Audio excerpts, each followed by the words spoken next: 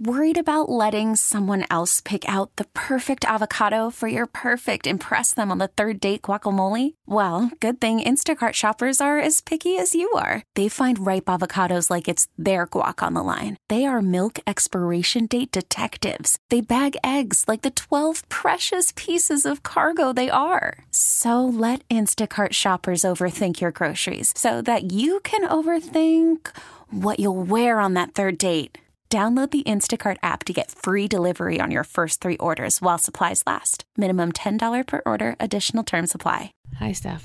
What do you want to talk about? What if we do the topic that your son listened to the podcast, and what has your child found out about you? Yeah, right? Well, it's a great question because now he knows like all my parenting techniques and tactics and strategies. How do I say it? Because this is kind of a funny story, but it's more rock material, where we were packing up for the hotel. We had an adult night away from the kids finally for my husband's birthday. Giggity, giggity. Yes.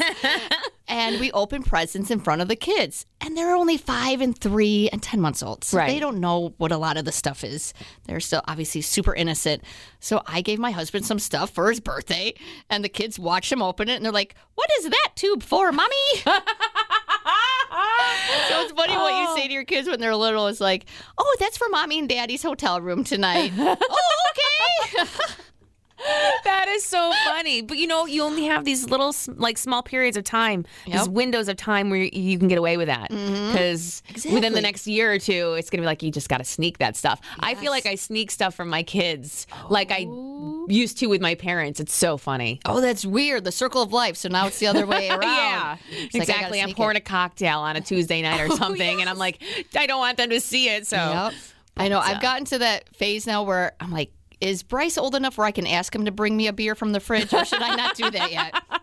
Like, I'll wait a couple more years maybe. Or do it now when it doesn't make sense to him. So he's just like, okay, he's just doing Mommy a favor. Mom. Yeah. But I try not to lie too much. I know a lot of parents will do the total white lies where it's like, "No, honey, we can't go to that concert because it's sold out," when it's not. It's like, I'm honest with my kids with that. Like, "No, honey, we're not going to that concert because it's too expensive." Or it's not appropriate. Yeah, you know? Exactly. We're going through the store. "Mommy, can I have this?" "No, it's too expensive." Instead of being like, "No, because of this," and make up a lie. "No, it's too expensive." Yeah, I don't have the money. Yeah, it's good. It teaches them, value of money. Yes. Have you been caught in a white lie or anything with your kids, or have you had to explain? I know you're at the age now with your kids where they're kind of preteens and teens. Yeah. Oh, yes. So here's the thing. I can't tell you because now my son's been listening to my podcast. If I tell you what I've been, like any secrets or anything like that. What a smart son. He's like, aha, I'm going to eavesdrop in a public forum, Mom. You can't share anything publicly because I will listen and I can listen. And he has been. I came home the other day and I'm hearing my voice in your giggle. And I'm like, "Are you listening to the podcast?" He goes, "I listen to all of them, Mom."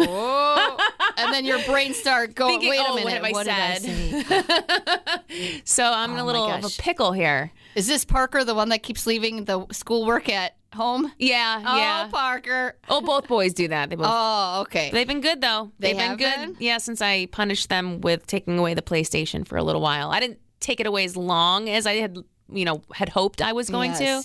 I caved, but I did take it away. All right. But nothing has been forgotten yet for school. Oh, good. But they were also on spring break for a week. So getting back into the habit of it and staying true to your word, which I caught myself in after Easter happened. I have threatened them with throwing away their Easter basket and throwing away the jelly beans. And then after I say it, my brother-in-law's voice comes into my head because he's caught me so many times. He says, "Steph, if you're going to say something like that, you have to follow through because now they're getting used to you giving empty threats." And here again, I'm saying those empty threats. "Oh, if you go do that, I'm going to just throw away your Easter basket. I'm giving you 3 seconds." And I count to 3. And then they wait till number 4. I'm like, okay. So I did throw away some jelly beans, and it backfired on me. They're like, "Oh, that's okay." I'm like, no!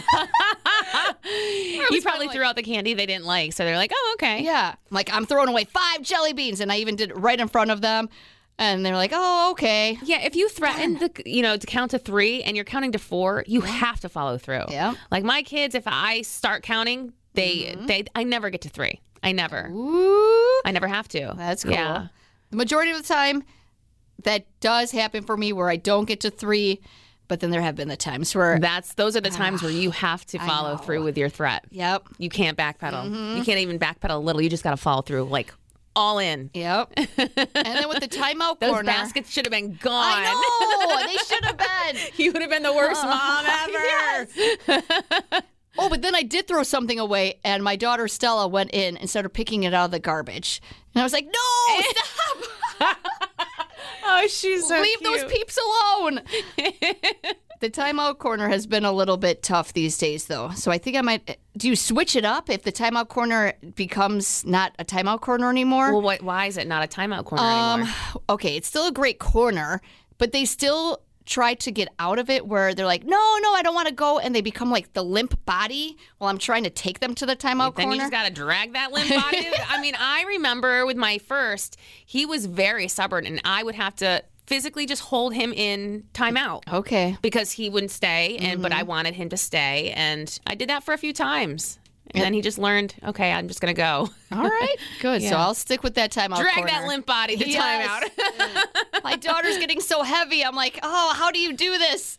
She's 40 pounds of dense muscle. She is. Yes. Yeah, she's strong. And then my son, after the timeout corner, all of a sudden I look over and he's gone because he snuck up to the bedroom. I'm like, Bryce, get back down here. And he's giggling. And I'm like, okay, I'm going to make it 10 minutes then. And then he'll sit in the timeout corner. But do you put a timer on? I don't. Oh, see, I used to do help, that. Huh? Mm-hmm. Okay. I do a countdown during it, but I'm not really paying attention. So all of a sudden I'm like, 2 more minutes left. I always just go to my oven, set the timer, you know. And they used to say, like, whatever their age is should be, like, how long they stay in timeout. So if they're 4 minutes. Perfect. I don't know. That's just a gauge. That's good to know. Whether you stick to it, it's totally up to you. It depends on how bad the punishment needs to be. That's how I've been doing it. It goes from 2 to 5 minutes, depending on how bad it is. But then you can just say, when it goes off, when it beeps, then you can get out. Okay. The beep will signify, too. And then the follow-through. Why were you in timeout? Yeah, why did I put you there? Okay. That's really good. Because I feel like I am a stricter mom, but then these examples keep happening where you're teaching me stuff, Amber, here where it's like, no, you're not being strict enough, Steph. Stick with that 5 minutes. Make sure that timer's on. Those are really good tips. Thank you. And the follow through too, when you just remind him why he was there. Yeah. Oh, I always go down like on their level. I always go to my knees. I don't know why. I think I read it in a book somewhere. Yep. I've heard that too. Yep. So. Get on their level. And that helps to make sure that it's more of a conversation at that point? Yeah. And so he's understanding you, and then you just hug it out at the end. Oh, all right. Perfect. Carry on your way. Yeah, because the other day my son just started laughing at me, but then he said a funny phrase, so then I started laughing while I was trying to be stern. Those are fun moments, though. I say "no way, Jose" a lot. It's just one of the. And so now he's saying "yes way, Jose," but he says it's so funny, like "yes way, Jose" or something. Aw, he's so I'm adorable. like giggling in the background. But that's great. Okay, so timeouts, we're gonna try and be a little bit more stricter with that. Yeah. Thank you, Amber. You're welcome. And thanks for listening, Parker.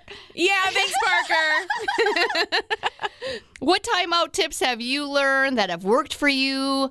Or maybe if there's rewards that have worked for you and your kids, how to do what is that called? Positive reinforcement? Yeah. Something that our generation didn't really grow up necessarily with that in mind. So the positive reinforcement where it isn't too much like, oh, you're great, you're too good. Right. That's also horrible.